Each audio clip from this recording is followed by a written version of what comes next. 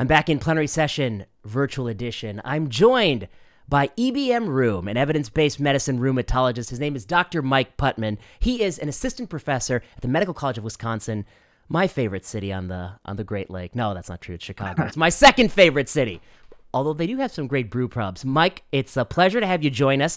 This is going to be a reverse interview. I should let the audience know. You're going to be interviewing me. I'm in the hot seat here because I guess apparently some things I said have caught some people's ire. So, Mike, you take it away. You let them know what we're up to here. Yeah, sounds great. Thank you for having me. It's an honor to be on plenary session. So, yeah, thanks for having me. I'm excited. I'm excited too. Yeah, we did not prepare, right? We don't know what's going on. Okay. No, right. You heard that I might grill you on Twitter, but you don't know anything past that. And full disclosure for the audience, we're both part of the Adam Seafood tree. So if this is a disaster, we can blame Adam and not most things in life you can blame Adam. I think that's fair. So you trained under Adam as well. Yeah, I was a resident at University of Chicago and a medical student there. And so his fourth year class on reading papers kind of kicked off a lot of what I'm doing today. So I have a lot of gratitude to him. Yeah. And I would say pretty much exactly quote unquote same thing. So, all right. Yeah.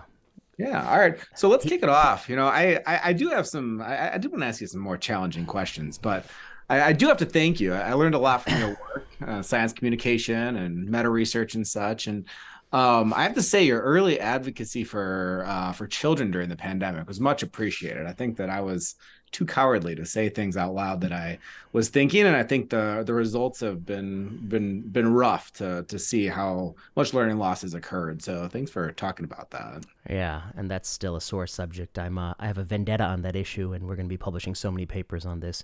And the crux of the issue for the audience who don't know is basically, most of what we did to children, particularly prolonged school closure, was a net decrement to their lives and well-being. Yeah.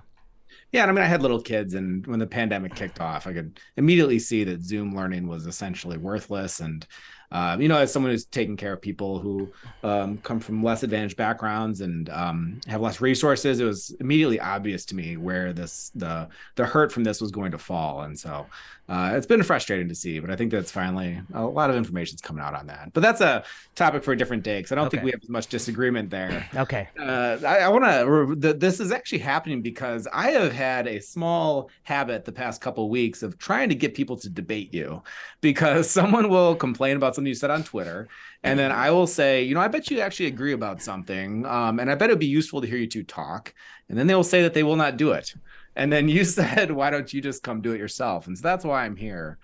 And then, it's interesting. And it's also an open invitation. Anyone listening, you want to debate, and maybe Mike will come and he'll, we need somebody to referee it. Maybe Mike will do it, So if you disagree on any substantive issue, let us know. I love moderating debates because I disagree with everybody. So it works pretty well. I like it. I like it too, because the moderator's job is just to let the audience get a sense of what people think. Yeah. Yeah. All right. So a couple things. So first, how does it feel being this controversial about things? I don't know if you actually expected that, or is this just okay because you're used to it from oncology? Yeah. I guess to be perfectly honest with you, is that my goal is not to be controversial. And I think that's a mistake that my critics make, which is that he only holds the position because he's seeking to be controversial. The truth is, whether you agree with me or not, I truly believe what I'm telling you. The difference is that my filter level, in terms of telling you what I'm thinking, is low. It's not zero, actually. I do, obviously, if it was zero, you'd really be getting, a lot out there. It's not zero. It's just probably lower than most academics. And I guess I set out in academia, maybe deliberately, but maybe personality-wise, with sort of a lower filter.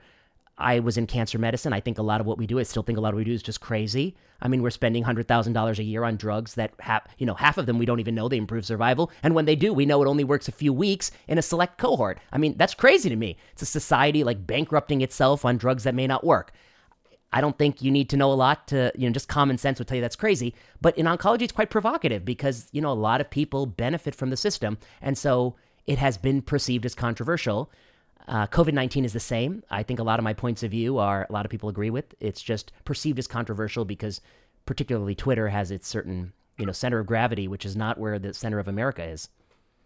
Yeah, I do research to some degree on pharmaceutical influence in rheumatology, and I've talked a lot about that. And it's kind of controversial, but it's funny because I think a lot of doctors agree but the system just keeps getting perpetuated. So agreement and then change are kind of different. Well And put. another thing I want to do before we chat and start, Ben Mazer put this out on Twitter a little while ago. I really like Ben in general. And he said there's entry criteria for talking about COVID. I wanted to run his entry criteria by you. I asked him and he couldn't remember them, but he said that he was certain they were very witty and intelligent. So I think there is something like the first one being have millions of people worldwide died from COVID-19? And I mean, I think I can agree with that. And would you Of agree with that? course. Yeah, that's Absolutely. obvious, right? Obvious. Check. And the second one, did the veterans, and we're going to specify the initial course, save millions of lives worldwide? I mean, do you feel comfortable with that? Yeah. Absolutely. Particularly older people. Yeah. But I'll put a big asterisk, which is it could have saved even more lives had it been delivered properly, which we could talk about. Yeah, I mean, I think that there's a lot of interesting debate that happened early on in the pandemic about spacing shots that could have helped a lot, getting them out quicker, which is especially controversial, and allocation. I think all three of those could have been better. Yes, but yes. We don't need to get too much into that today. But okay, so I think that it's worth noting for everyone listening that both of us agree wholeheartedly on both of those things, and there's still a lot of useful things to talk about. Can I add one thing? Some people will say, some people always say, like, I currently ask for randomized trials of bivalent boosters. They say the randomized controlled trials of the original vaccine, they didn't show X, Y, or Z. But let's just recap what they showed. One, they showed a substantive reduction in symptomatic SARS-CoV-2. And two, they also showed in randomized fashion a tremendous reduction in severe disease. So you had both those data points. So I think that's something people don't know. Now, obviously, they didn't measure transmission, blah, blah, blah. But that was pretty good data. And it still is pretty good data. And it's particularly good data for January 2021 and December 2020. Oh, yeah, absolutely. And I mean, the Kaplan-Meier curve from those trials was just astonishing. Astonishing. You don't often see that kind of divergence between two curves. And when you do, you get excited. You say, but that's exactly where I want to start off. And this is the thing that provoked the most recent me trying to get someone to debate you, was a post that you had. And this is the title of your post. I'm going to quote, "No more COVID-19 boosters without evidence. You too can pledge no more shots without RCT." So I should say up front that I did not sign it and I did not have plans to. But I want to open by hearing you convince me that I should. Why should I sign this pledge?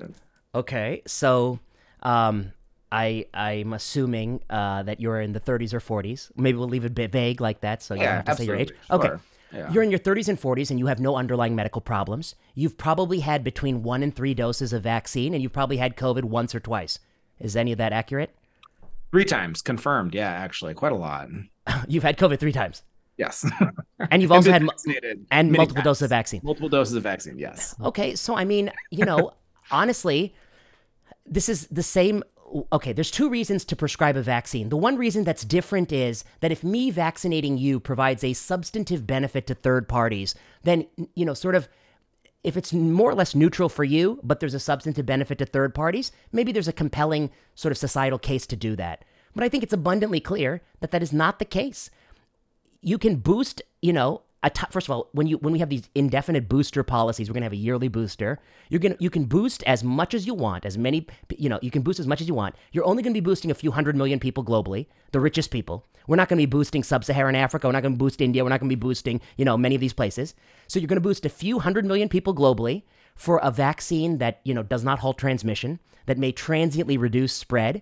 You've got 8 billion people globally. You got 100 billion human interactions a day.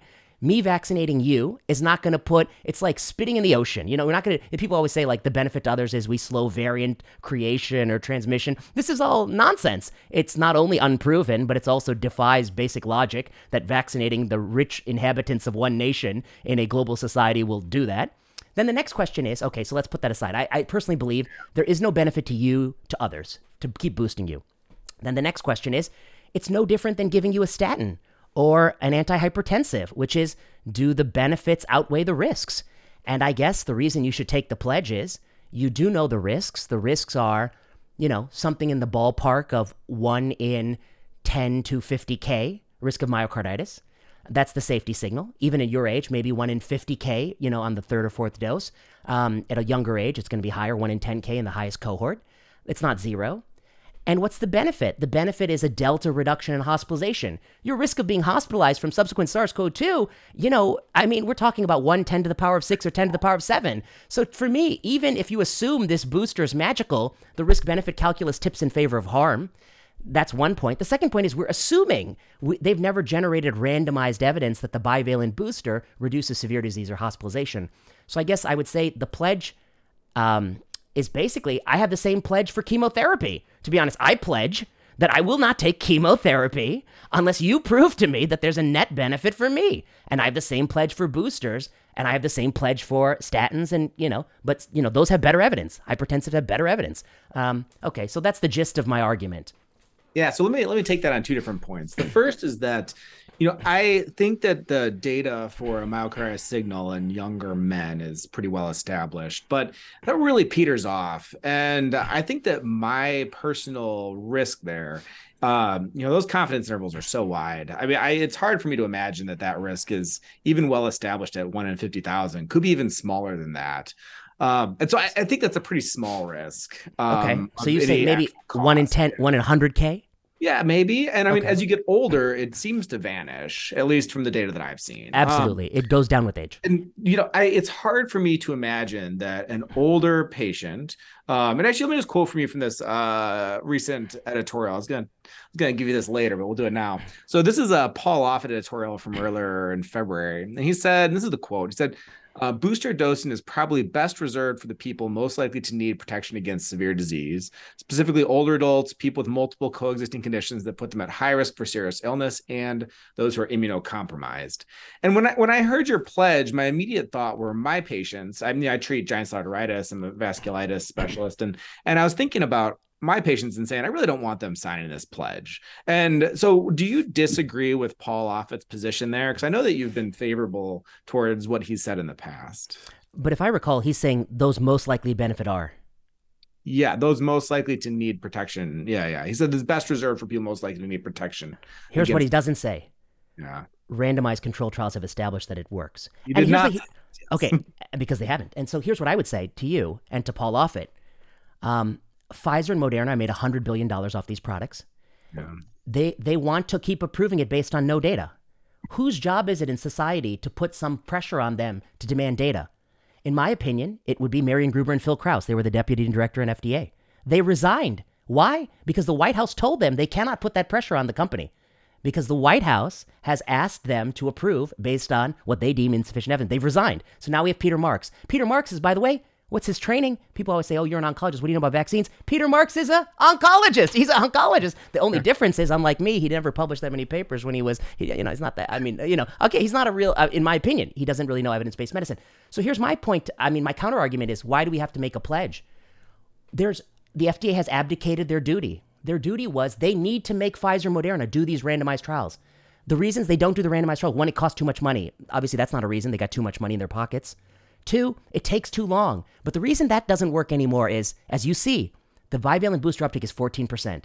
So, you can't say it takes too long when people are not persuaded by antibody titer data in 8 mice. So I guess part of why I'll go back to your patients, and I take care of heme malignancy people. And I totally agree with you that all things being equal, if I had to give the booster out, who am I going to give it to? It's the person B-cell deplete, the person with giant cell arteritis, the person who's 85 years old in a nursing home. That's who I would give it to, and that's who Paul would give it to. And I think it's very reasonable, given the data we have now, to really focus on that population. Okay, so, but at the same time, we need to force the manufacturer to generate the data, and not doing that is criminal, I think. Okay. I have a prudential concern and a practical concern. Yes. But let me rewind and just give you the extreme side of this. So do you think that like a 75-year-old patient with multiple comorbidities who's been vaccinated before and has maybe had COVID once and is on some immunosuppression, but not that much, the kind that I give, not the kind that you give. Yeah, okay. Do you think that patient benefits from boosting? Do you think that they would benefit? I honestly, I don't know the answer to that question because they're on the cusp. That's probably like, yeah. But I think that may be one place where we certainly disagree. I mean, I think that there's almost certainly some benefit for that patient, and this is where I think we get more into the value of observational research. let's talk about it. There is observational data on this. I mean, it's been published in all the best journals, the New England Journal of Medicine, and it shows a 30 to 40% vaccine efficacy for boosting as compared to the prior ones in the monovalent. So, I mean, I think that there is observational data that suggests that, and for me, where my prior here is that it would be very, very surprising to me for there to be no benefit to boosting. And then you give me a little bit of observational data that supports that prior and lands about where I thought it would be. I mean, the reduction certainly would never be as large as the initial ones. Going from 0 to 60, in vaccination is much different than going from, 40 to 60, right? But my prior was that there would be a benefit for that person. The observational data shows that. And I feel like you have just put a point there. Nihilism here than you should. Okay, yeah. The observational data, the 30% you're quoting is for symptomatic SARS-CoV-2. Yes. Okay, severe disease, confidence interval is even wider. It is, yeah. Okay, the next thing I would say is, here's why all these data are flawed. The reason I don't trust these data that much. Out of 100 people who are 75 who are like the picture, who's the one who's rushing to get the 4th dose? They're white, they're well-educated, they're richer, they live in the suburbs, they know who to call, they look on WebMD, they eat quinoa, they drive a Volvo, they're parts of golf clubs and yoga studios, they wear a Biden hat, they don't go to red states, so my point is that there is severe confounding in these data sets. It's true in Israel, where there may be even people of different ethnic background, socioeconomic status. It's true in America. So I put an asterisk there. But if you really, if the real question is, given the shitty data we have now, what would I actually advise your patient? I'd say, the downside is practically 0. You're 75.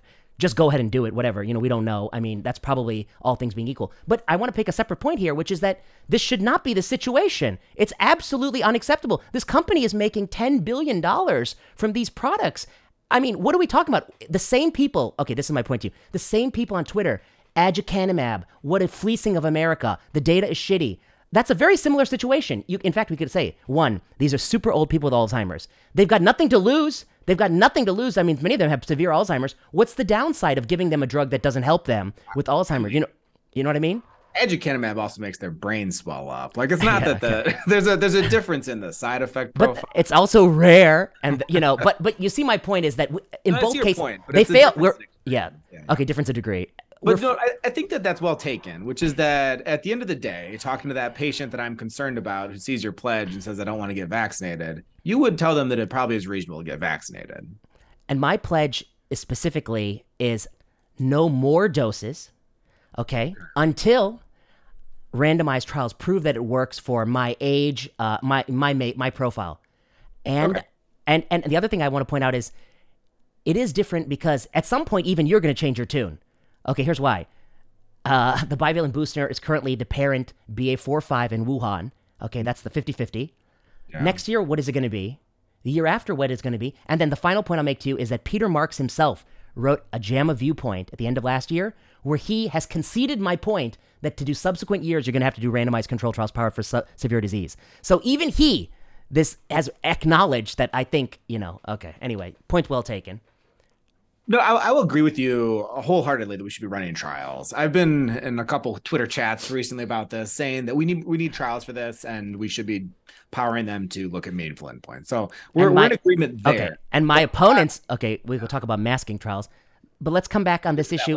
What about the 20-year-old? Right now, the Biden administration says if you're a 7-month-old baby, you need bivalent booster. If you're a 20-year-old college kid and you had COVID, you need a bivalent booster. Let me ask you, you got a 20-year-old kid in your clinic. He's a rower. He's big. He's strapping. He got 3 doses so he could go to, a liberal arts school in the Northeast. And he had COVID twice. Okay, he had COVID twice. And he's saying they got a requirement that I got to get the bivalent booster, or let's say there's no requirement. As a doctor, do you really think it's in his medical best interest to get that bivalent booster? I think it's about a wash. I mean, a 20-year-old healthy person who's had COVID as many times as I have and has been vaccinated as many times as I have, I think it's probably a wash for that person. I think that the myocarditis risk for a 20-year-old man is real and present. And It's 1 in 10K. That's Katie Scharf's Kaiser Permanente paper. yeah, do you think that that's the same risk with boosting and That, subsequent that dosing? so that's for the third dose. That is for the third dose. Yeah, Okay, for the first two doses, it's 1 in 3,500 for second dose Moderna on day going 28. down a bit, Right, it goes down. Okay, but which makes my sense. point is the only thing that you and I are slightly apart on is I think it's a net, like you're actually doing harm to that man on average. Yeah, sure, sure. So we're so close, but our needle is a little bit off, or Yeah, anyway. I don't think we're too far away in that population. But so let me move to somewhere where I think we are far away in, and that's the practical question and the prudential question. So the practical question for me here, I started doing research and writing, snarky editorials about pharma, and in particular, I was all fired up about this Boehringer Ingelheim drug. And one of my friends, when I was in fellowship, reached out and said, "Hey, the BI people they mentioned you last week." I was like, "Oh." Get into them. And he's like, yeah, they just said that you have a funny perspective. And I was like, kind of insulted. And then I said, oh, well, why were you talking to BI? He's like, I'm on their speakers bureau now. And I was like, oh, why are you doing that? He's like, well, they give me $13,000 a year. And I was like, okay, so they're going to ignore me. They're going to make fun of me. They're going to pay all my friends to talk for them. And so the practical question here is like, do you think you're going to move the needle on a pledge? I mean, I love the optimism, but practically, do we think we're going to be able to get them to run these trials? I guess it's a broader question beyond the pledge, which is my whole body of work. I mean, really, Yeah. 2 books, all the papers I do, they're all on the same. I mean, there's no difference in the theme. I'm always saying, and the people are like, "Oh, he's got a new tune, randomized trial." I'm always saying the same. And so my question about the needle is, it's a philosophical question. Uh, I do believe that me being in the world in medicine has pushed the needle on these issues in a lot of ways.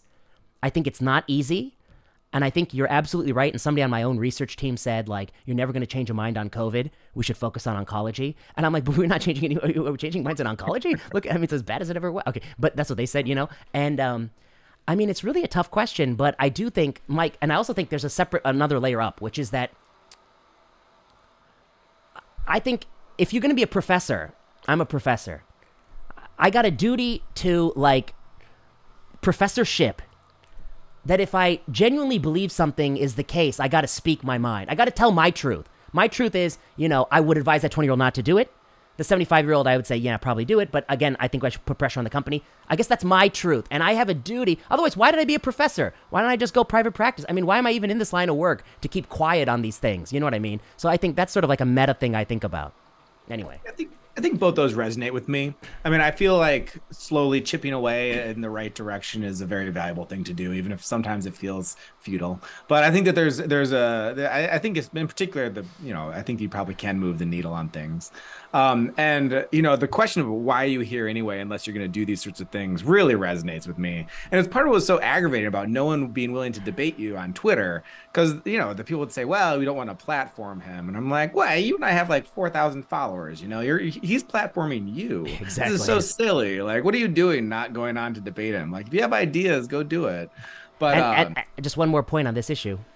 yeah. When I was talking about school closure, they demonized me for that. Now they've all changed their tune. They've acknowledged that I might have been right, and they will acknowledge on this issue too. I mean, that's also what motivates me. Yeah, I and believe that. let me share you an observation I've had on that, which is sad to me, which is that, there's been a lot of like pandemic retrospecting, and I don't think people remember whether or not you were correct. They remember whether or not they agreed with you at the time. And I think that that's a real problem with like pandemic accountability. I enjoyed Emily Oster's essay about, a pandemic amnesty. Yeah. But at the same time, I feel like we need to acknowledge who said what when, and actually grapple with what they said at the time, as opposed to whether or not we have this vague sense that they're on the right or wrong side of things. That's why I keep a pinned tweet with all my op-eds and the date. Yeah. You check the date and you see what you think. That's why I do it. But Yeah, and I like that. I think that's very transparent. All right, and then last question about this particular topic before we argue more about observational data, and that is just that there's a prudential question here. And I think that my 70-some-year-old patient would benefit from being boosted.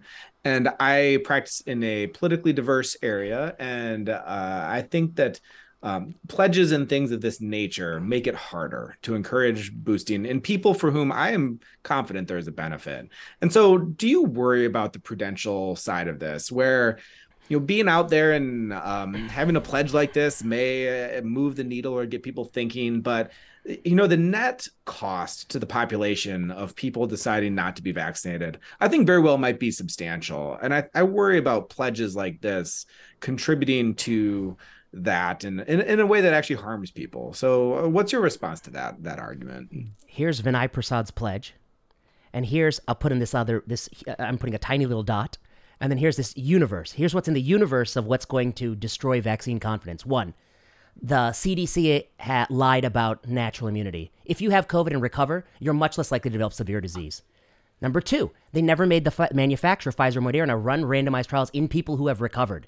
We could have done also randomized trials in people who've recovered to see additional doses help. Number three, the Biden administration decided that boosters have to be for 12-year-old boys and 82-year-old women. They didn't just focus. That was a conscious decision that Paul Offit disagreed with, Marian Gruber and Phil Krause disagreed with.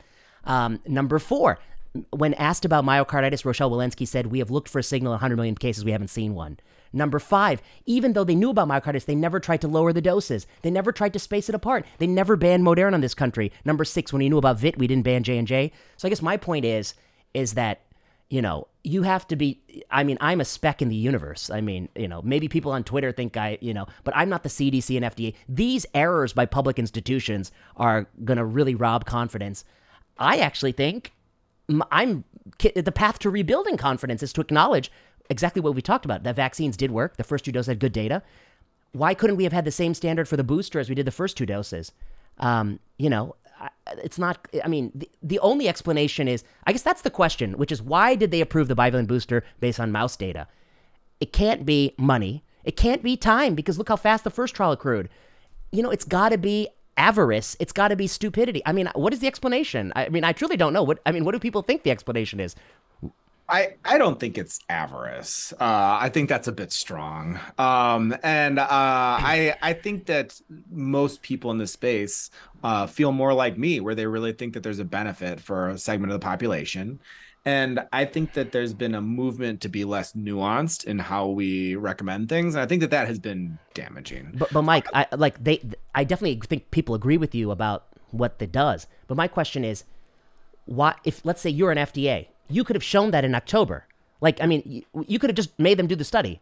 Why didn't they make them do the study? You would have been right. You'd have been vindicated. You'd know the point estimate is exactly blah, blah, blah, Yeah. No, I don't have a great answer for why exactly they didn't do it. I will say that I don't think that it's avarice. I don't think anyone is out there trying to cause harm. I guess avarice meaning greed. The fight company wants to make money. Sure. And then the people. I don't think that it's I don't think the politicians are necessarily the companies certainly. But I just put what I actually think. Ja and Peter Marks, in 5 years, they're going to be consulting for these companies. We documented this in BMJ, that when they leave FDA, they go to the company. And so their incentive is to play ball with the company.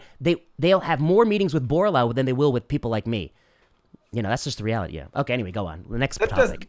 That does seem reasonable. I think that the prudential question is problematic. I agree that you're a small blip. And I think that I've been fighting the good fight, trying to encourage vaccination for a long time, and no one has ever mentioned your name as a reason that they're not getting vaccinated. People have often mentioned many of the things that you said as direct reasons for why they're hesitant or untrusting of the system. And I think that we need to acknowledge that and be a little more transparent about it. But I will still say that there is a prudential question here where you don't want to be on the side of contributing to it not happening. So we leave it in that, and I'll take a step back and we'll talk about observational data. All right. So for observational data, I tweeted that I was coming at you, and you tweeted back, and I'm going to quote you here. You said, I agree 100% that merely being an RCT does not make you a good or useful RCT. You said, I disagree slightly that any other study design is useful for causal inference about therapies. Prognosis, yes. Harms, actually pretty decent. Efficacy, no. This is a bold statement, and I don't think you're just making a technical point about efficacy and effectiveness. I think you're making the general point that observational data is not useful for efficacy. So, tell me about Yes. that. Yeah. Okay. So, okay. Well, one, I like your post. Thank And you and I are on simpatico on one thing, which is that there is a deluge of randomized controlled trials that are no good. The control arm is not what you do in clinic. The dosing is not what you'd give. They have imbalances in censoring and dropout. There's informative sense. Okay, so we agree. Merely being randomized doesn't make you good. Check. you. Then the next question is observational studies. Let's concede. I think the reason that discussion devolves is that they have many purposes. Many of the purposes are very good. And by the way, side note, I think I'm the author of 200 observational studies. I mean, let's be honest. Look at my CV. It's 200 observational. So, I mean, I made a career out of this. Yeah. What are they good for? One, prognosis. Two, natural history. Three, risk scores. Okay, now let's get into causality. Can observational studies tell you causality? Let's make some distinctions. One, can they tell you causality about harm? All the myocarditis data we're quoting is observational data about harm. Can they tell you causality about benefit? And then the next line of questions is what about natural experiment versus observational studies where we control for confounding? Natural experiments are things where there's regression discontinuity at the age of 74, 75, or in Spain, the regression discontinuity on masking 5 and 6-year-olds. They do it for 6, but not 5, so we can look for art. Okay, so I tend to think natural experiments have some causal validity.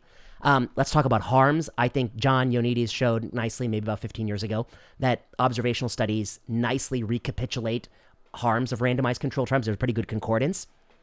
In terms of benefit, that's where I think they haven't yet proven themselves. Points of data. They're the two famous papers by John Concato and Benson. Paired New England Journal 2000 showed high concordance. John Ioannidis came back a year later in JAMA, and he showed actually with a broader data set, there's discordance. By this, we mean in the subset of questions for which randomized trials and observational studies both exist, is there agreement? But that subset is a very select subset. It's a unique set of questions for which they're both. Okay, so for years we've debated. There's a paper by Sony, maybe 2012 JCO, that showed more discordance. But then finally in 2020, Kumar from UCSD, they did something clever. They took 120 randomized controlled trials from guidelines. For each one, they conducted a propensity score weighted observational study. So now there's no selection bias. They've actually done the observational study for all the things. And they actually find pretty bad discordance, and it tends to be upwardly biased. So in other words, if the observational study is positive, it's like 50% likely to be true in the randomized trial. But if it's negative, it's like 67% likely to be negative in the randomized, so negative results tend to dominate. Okay, so that's the data point. And then the final data point I would say for you is you're going to say Miguel Hernan causal, target trial. I think you're going to say that. And I would say, Miguel has done a great job of advertising his great papers. So he has a good one on hormone replacement therapy, statins, and cancer. And what I would say is these are just N of 1, N of 1, N of 1. He's recapitulated a randomized trial. I give him that. But what happens if you take 100 randomized studies and try to recapitulate them? And the FDA did commission the project. It's called RCT Duplicate. They literally asked Sebastian Schniedelweiss from Harvard to recapitulate a set of randomized trials because they want to use real-world evidence. That result so far has been disappointing. It's in JACC. It hasn't yet recapitulated it. So for all these reasons, my conclusion is I tend not to trust it for efficacy. Let me look at my notes here. Okay. Are you familiar with the work of Miguel Hernan? Yes. I'm just kidding. Yeah. I read his All right, book. so Okay. no, let's get into this. So, I think that there's a couple problems, and I find the work in the early 2000s pretty unconvincing. And there's a very nice 2018 paper with Jennifer Gill as an author that I think you wrote. It's entitled "Improving Observational Studies in the Era of Big Data." And I think you hit on the three big problems, which are residual confounding, time issues, and multiplicity. I think those three things are the reason that a lot of observational data has been untrustworthy bunk. And we agree on that because it's what you wrote. So Yeah, I know. let me hit residual confounding first, which and I think that you're a little too pessimistic about that. And so when I teach this, I talk about acai berries because I love acai berries. I don't eat them unless they're covered in chocolate, but I think that they're a good example of this. Well, you can imagine acai berries causing lower cardiovascular mortality or whatever. And you can imagine confounders like socioeconomic status that we can measure. But then there's all these unmeasured confounders, right? There's how much yoga you do, how crunchy you are, how many times you drink alkaline water per day, and it's really hard to measure those things, right? But you don't need to measure all of them because all of those confounders are associated with each other, right? And so if you just measure yoga participation, you actually get a pretty good surrogate for alkaline water intake and crunchiness, right? And so why isn't the solution just to do a better job of getting more confounders and doing a better job of propensity matching on them? Pick your adjustment du jour. Why isn't the answer just to do a better job of catching these confounders and getting fewer and fewer unmeasured confounders? I guess the answer is to that question is that will help you, I do think. Yeah. And then the other answer question is like, is there a philosophical barrier? Like in the sense, is it impossible for observational studies to be reliable? My answer is no. It is, as you articulate, it is absolutely possible that in 2020, 2040, we will have a method to have very high quality, reliable observational studies. Yeah. And maybe if you solve these problems, time zero confounding, okay. But all I'm saying is that for me to be validated, you take 100 randomized trials and you show me your method has 99% concordance, I'm sold. But they haven't done that yet. And so that's my root of my argument is that they haven't done that yet. But your point is well taken that it oughtn't be so hard. Now, okay, go on. No. And I was going to say, I mean, I think that the time zero problem, this is why that's the really hard one. That's the hard nut to crack. Yeah. And I think that it's easier with like new user designs. You can get at it. But so for your listeners, like the time zero problem is that, in a randomized controlled trial, you randomize people. And when you randomize people, the beauty is that you fix these unmeasured confounders. But the other beauty is that you make a time zero. Like this is the time, not when I give you the drug. This is the time that I intend to give you the drug. And getting that intend to give you the drug is incredibly difficult in observational research. And I think that Miguel Hernan's group is doing a lot to try and get to that. It's very challenging. I mean, I do observational research, and I don't think I've ever fully done a brilliant job of adjusting for it, but it's not always a huge problem. That manuscript that hit the Twitters recently about Paxlovid was just such a farce. And that was an example though of how the one that Topol promoted. Yes. Yeah, the Topol one. Your tweet, I have this down here as well because it's great. This is your quote. Great study shows Paxlovid works even before you take the first pill. Which was pretty accurate. If you look at the Kaplan-Meier curve at day 0, before the patient got the pill, they had a mortality benefit or a benefit to severe outcomes, whatever. Hospitalization, yeah.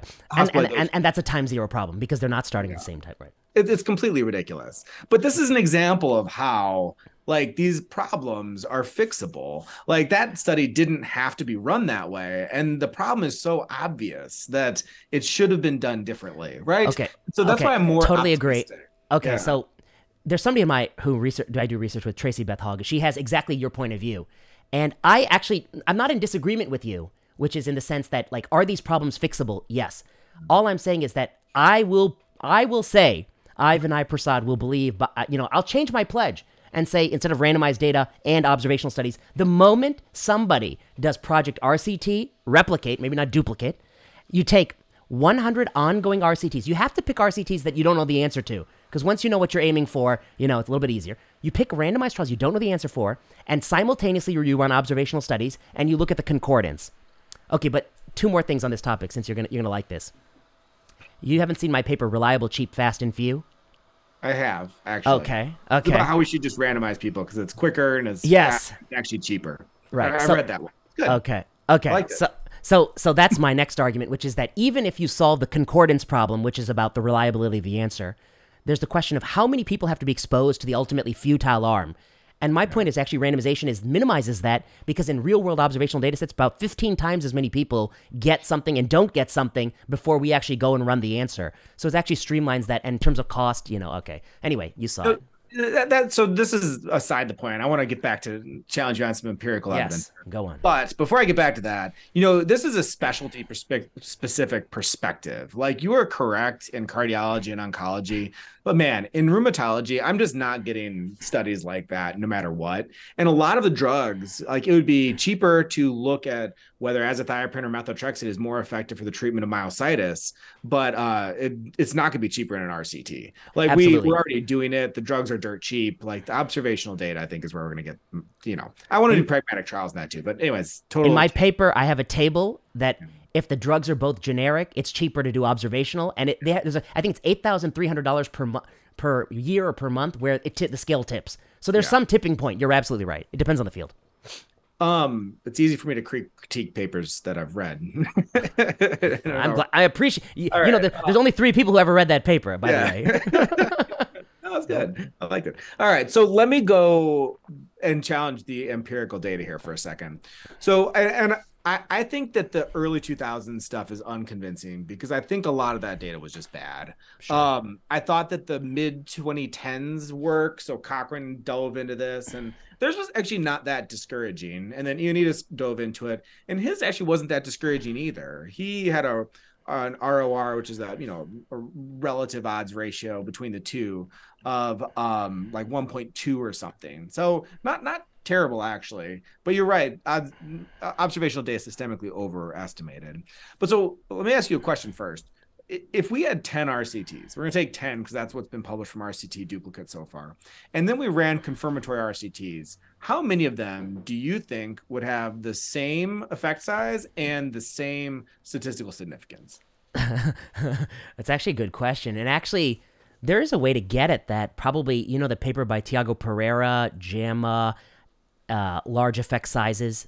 Mm-mm. Basically, John and Tiago scraped all of Cochrane, 200,000 randomized trials, 81,000 clinical questions, and they looked at the subgroup where the initial randomized study had odds ratio 5 or larger, or 0.05, or 0.05 or smaller, so big effects. And then they traced the meta-analytic estimate over time with additional studies. And the answer to your question is yes, obviously, everything regresses to the mean, which usually means it regresses to the true point estimate, which usually means the initial point estimate is an exaggerated effect. So that's one. So your point is with more trials, effect sizes should get smaller. But Mike, I haven't written this paper yet, but we're going to write this paper. Now somebody's going to scoop me. But the paper is going to actually be that in some disciplines, we should always be randomizing.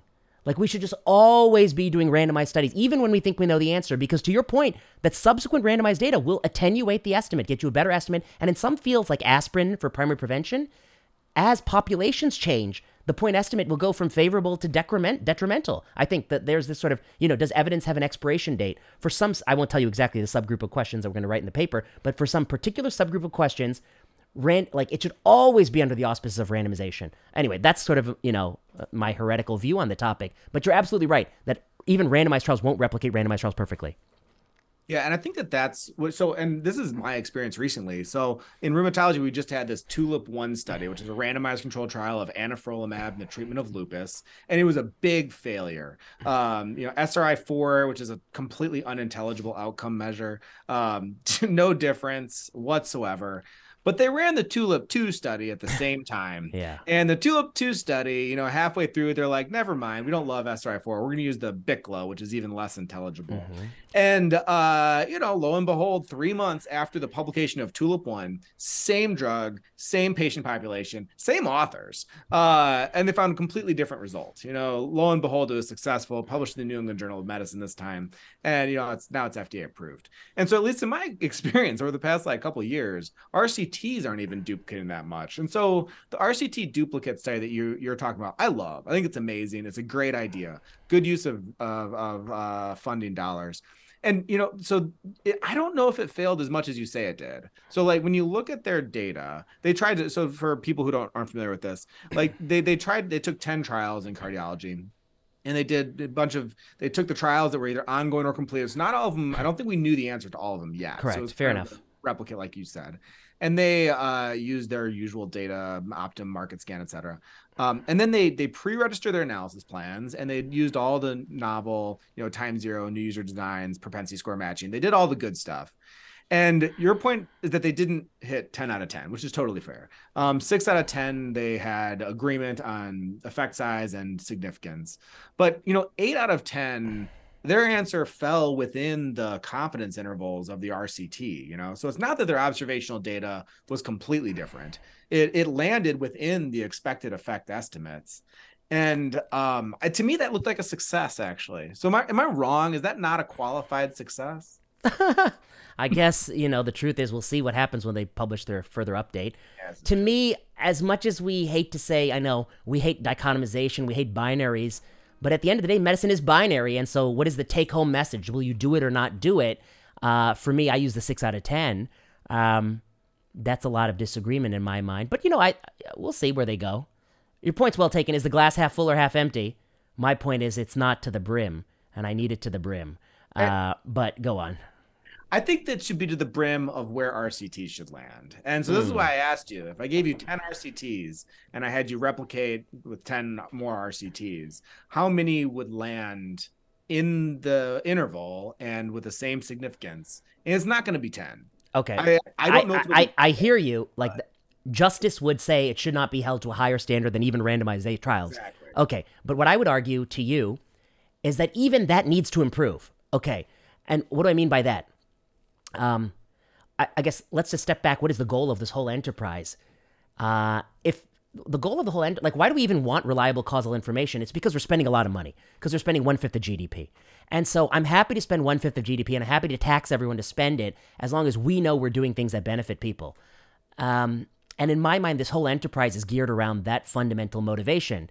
And I think, to your point, for me, observational studies don't quite get me there.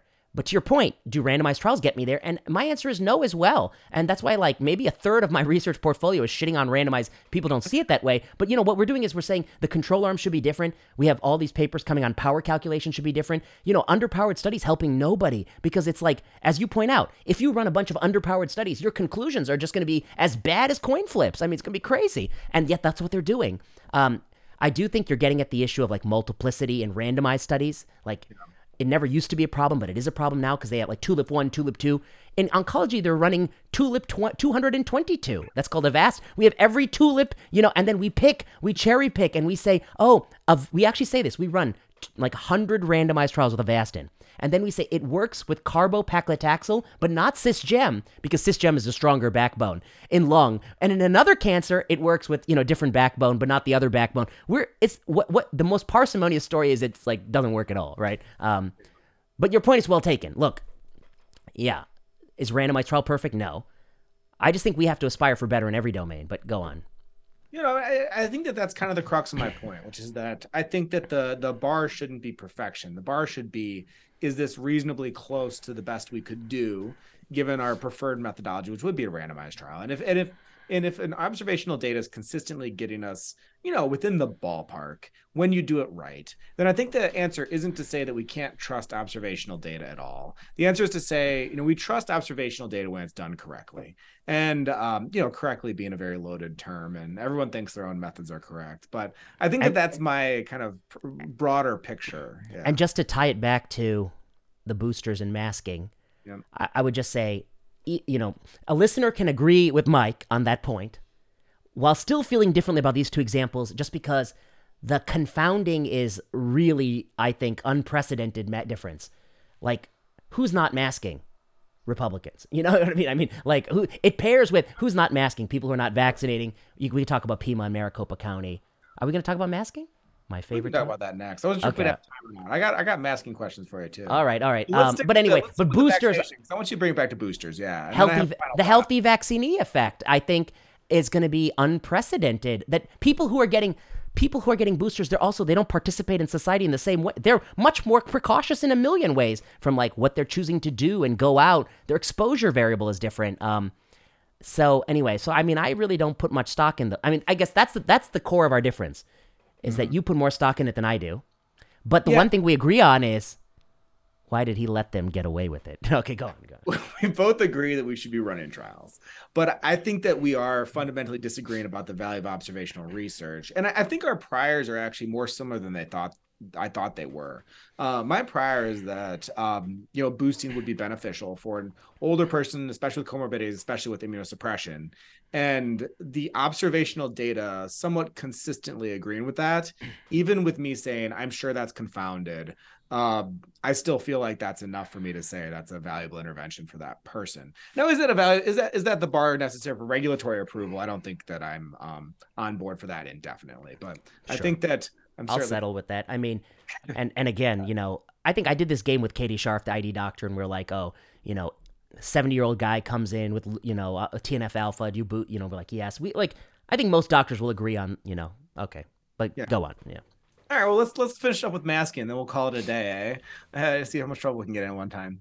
All right, so I think that the masking debate has been kicked back to the fore with this Cochrane review, which everyone used to like, and now they don't like so much. Yeah, they don't like. I'm going to quote here from their review that said, and I quote, it said, "There is uncertainty about the effects of masks. The pooled results of RCTs did not show a clear reduction in respiratory viral infection with the use of medical surgical masks. There were no clear differences between the use of medical surgical masks compared with N95 P2 respirators in healthcare workers when used in routine care to reduce respiratory viral infection." End quote. So that flies in the face of certainly the Twitter discourse and in general, I think the perspective that we've had towards masks. So first, I just want to hear you respond to that statement and just give some quick thoughts on the Cochrane review before we dive into why I don't think that it proves what I feel like others do. So go. Okay, I guess what would I say? And one thing of bias is that, I didn't do the Cochrane review. Tom Jefferson did, but I did a systematic review with Jonathan Darrow and Ian Liu that we published in Cato, and that'll be coming in a manuscript forthcoming. I mean, I don't know where to start. I guess I'd say the first question is, can you randomize populations to mask, either individual or cluster? My answer is yes. We've done it 16 times pre-COVID, at least 3 times during COVID. So is there equipoise to do it? Well, we did it at least 3 times during COVID. So somebody thought there was equipoise, Bangladesh and Guinea-Bissau and Denmark. If you pool all the randomized studies, you get a wide confidence interval, 0.72 to 1.42. We can talk about that. If you pool all the ivermectin studies, you get a wide confidence interval, 0.72 to 1. That's what I did too, just to prove a point. I think both don't work. I mean, the burden is on the proponent to show how it does work. I think we should have had many, many more randomized trials. We should have randomized trials of children, adults, cluster randomized trials. I think Fauci and Rochelle failed in this. I think Cochrane is saying 2 things. 1, for the time being, we don't have evidence that it does work. And 2, we should have done more studies. I think that they also say that. I think that's right. And they put 0 weight in observational studies. Yeah, which is the crux of one of the problems, in my opinion. I think there's a couple other problems with applying this to reality today. One problem that there is not, which everyone seems to be obsessed with, is mask adherence. And I think you and many others have been appropriately discounting of that as a limitation. So I want to give you a chance to say why mask adherence is obviously a silly reason to discount this data. Yeah, I guess the simple answer is that adherence is built into your recommendation. I mean, if I was running a diet and my diet is, hey, you want to lose weight, just don't eat anything. And then you're like, oh, I tried your diet, but by the way, I got hungry in the evening and I had to eat something and it didn't work for me and it doesn't work for thousands of people. You can't just blame the person that you were not adherent to it. What you had proposed was something that human beings cannot adhere to. So adherence, you own the adherence.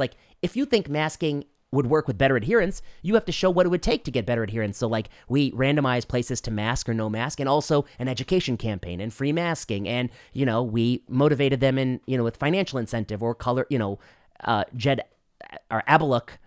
He did a lot of things in his, Jason Abuluk. Abuluk did a lot of things in his Bangladesh study to incentivize adherence. So I think that's a simple reason that, a drug is only good if you take it. If you take a drug and you feel horrible side effects, you don't take it, you can't blame the patient for not taking it. And, I guess that's the gist of the argument. I don't know. How would you put it?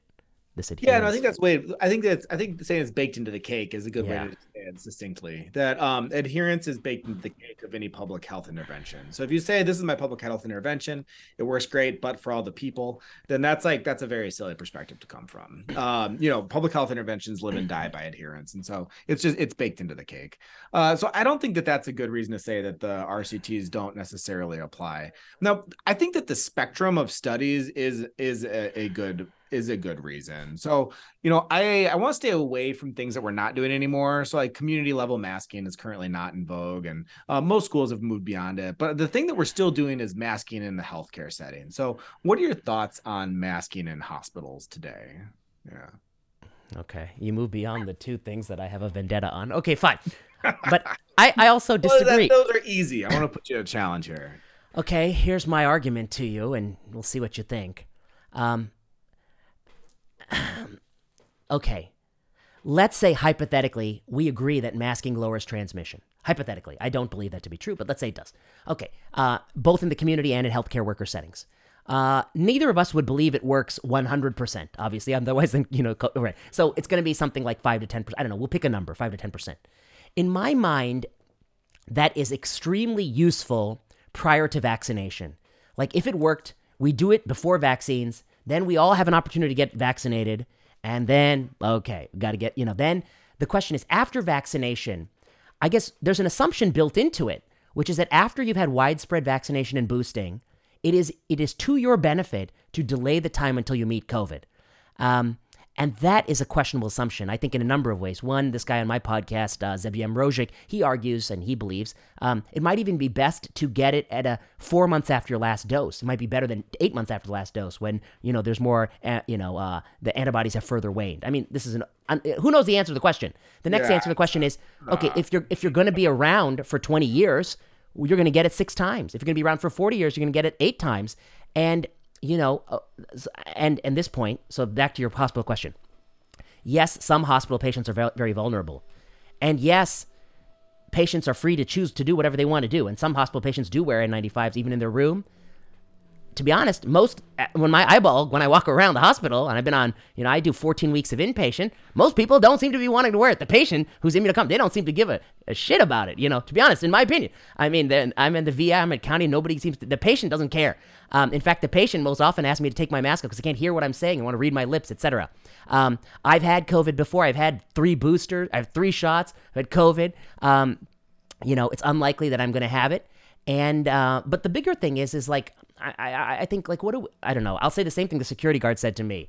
Like what am I doing here? Like why are we're like policing this thing? I'm totally okay with like just like you can choose to wear a bow tie if you want. And I hate bow tie. Okay, you know what I mean? People wear bow ties, wear bow tie. You want to wear an N95, wear an N95. But we are making this policy. We've never run a randomized study to ever show it works. And at this point, I don't even think it makes sense because most of the patients have had COVID anyway. And if they haven't had COVID, they're going to get COVID if they're going to be around, And so I guess that's the gist of my argument.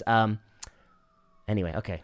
Yeah, so let me give you 2 thoughts. The first one, and one question before I go on. So, do you think that masks have any benefit at all, like in any scenario? I would say all community recommendations probably 0. So Just because, community. yeah. Cloth 0. Surgical, I think to me it's plausible that if you and I are in a room together for less than 5 minutes, there'll be some benefit. But with more and more time in the room together, I think that kind of washes. Like to me, I think it's stupid that if 10 of us sit in the same workroom for 8 hours, all that air is going to get exchanged. I'm like, what are we doing here? Okay, N95s tightly fitting in a short period of time with somebody who has it. That to me is the most plausible, and so that's where I think it makes sense to do. Although I wouldn't want to do it now anymore because I'd be happy to, if somebody has COVID, I've had COVID. I'm not afraid of more COVID. I'm going to get COVID many more times in my life. It's only a matter of time. I don't think I'll get it that day. But yeah, I'd be genuinely shocked if N95s didn't have a substantial benefit. But not with your beard. Yeah, it's not going to work at all. No, but I also think that your point that they're enormously uncomfortable when worn correctly is it's not reasonable to do an N95. But so and this gets to my point, which is that I think that we should run trials. I mean, I think we're both heavily in agreement on that.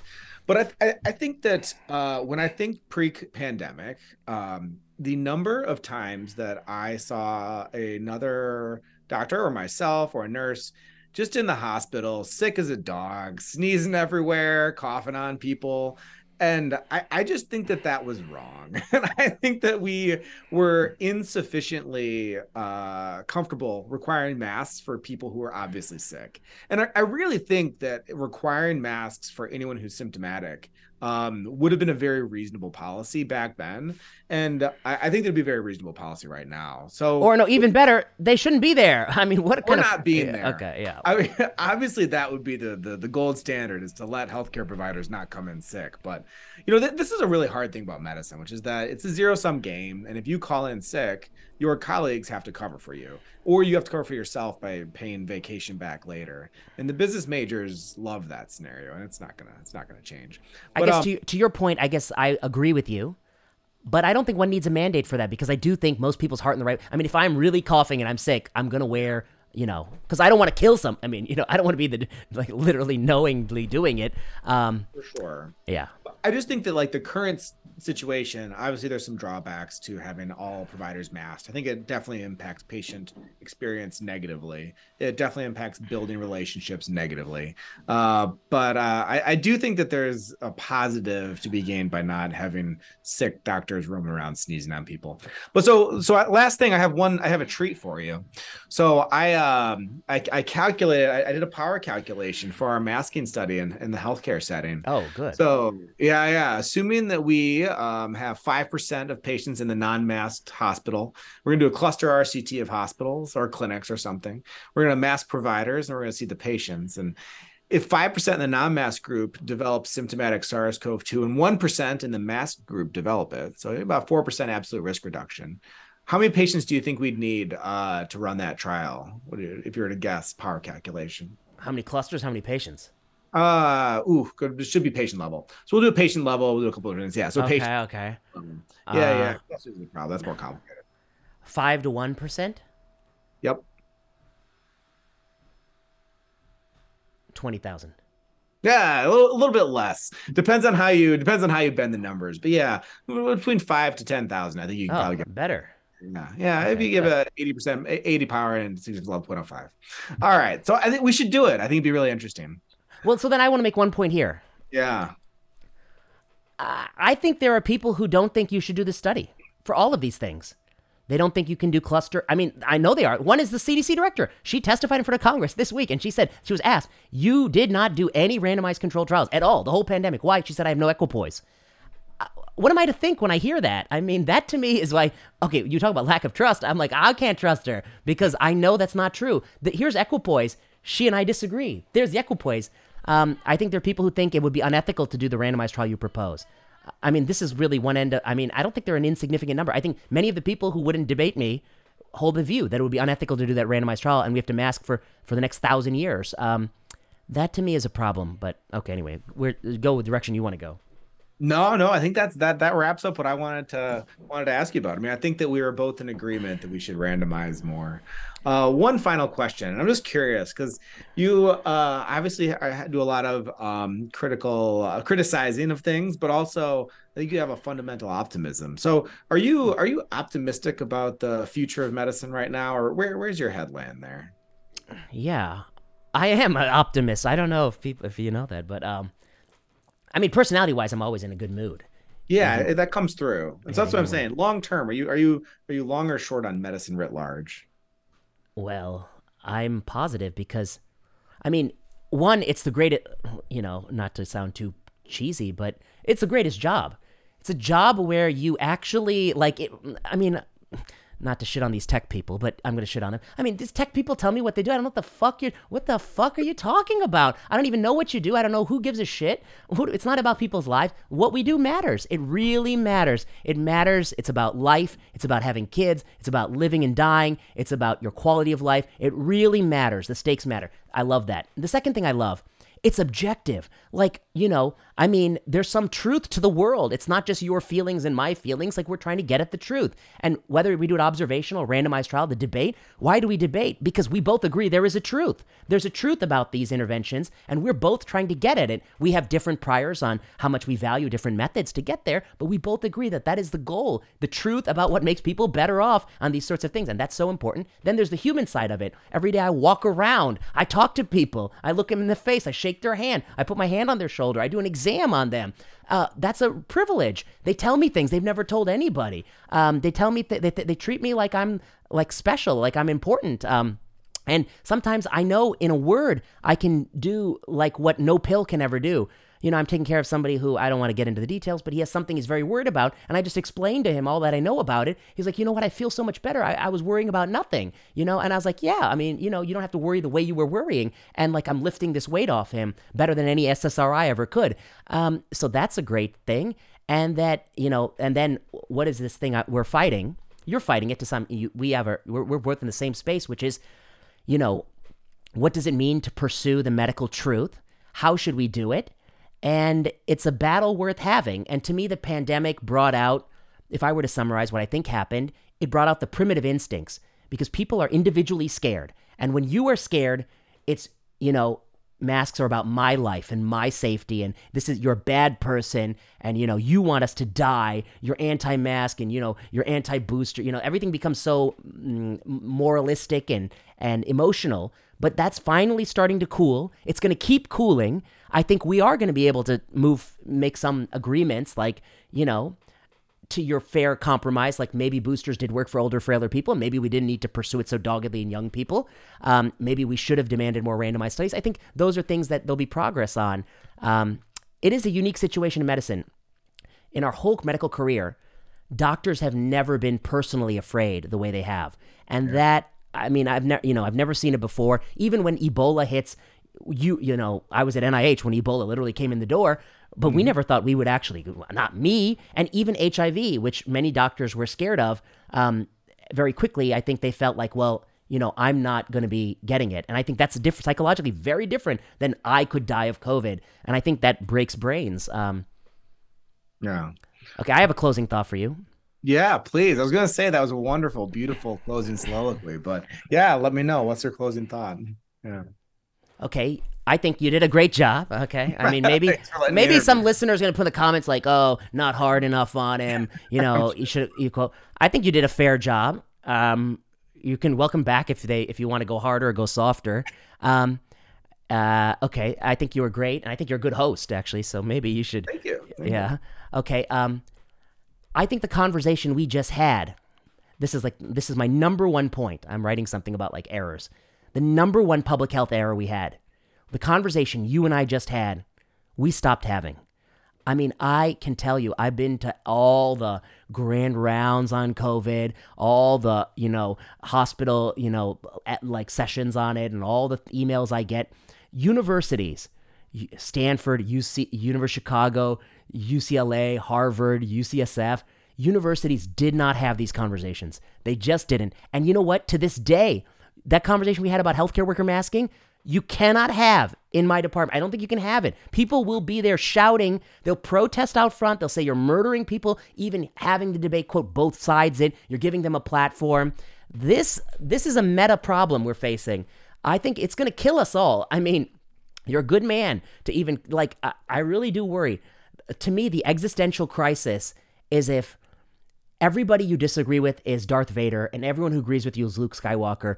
The world cannot be like that. Smart people who have both agree on good and, what they want people to have, like good lives, will disagree about things. We have to have that dialogue. It has to be in universities.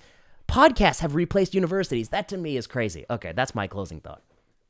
Yeah, I'm more optimistic about that. And I think that I have a broader feel towards good information winning out in the end. And whether that's coming from the ivory tower or coming from podcasts or a couple of people arguing about whether observational data has value. I think that in the end, I think there's a slow trend towards knowledge improving. And so I think I'm a long-term optimist as well. And I'll leave it at that and say thank you for letting me interview you. This was a lot of fun. Mike, it's a real pleasure.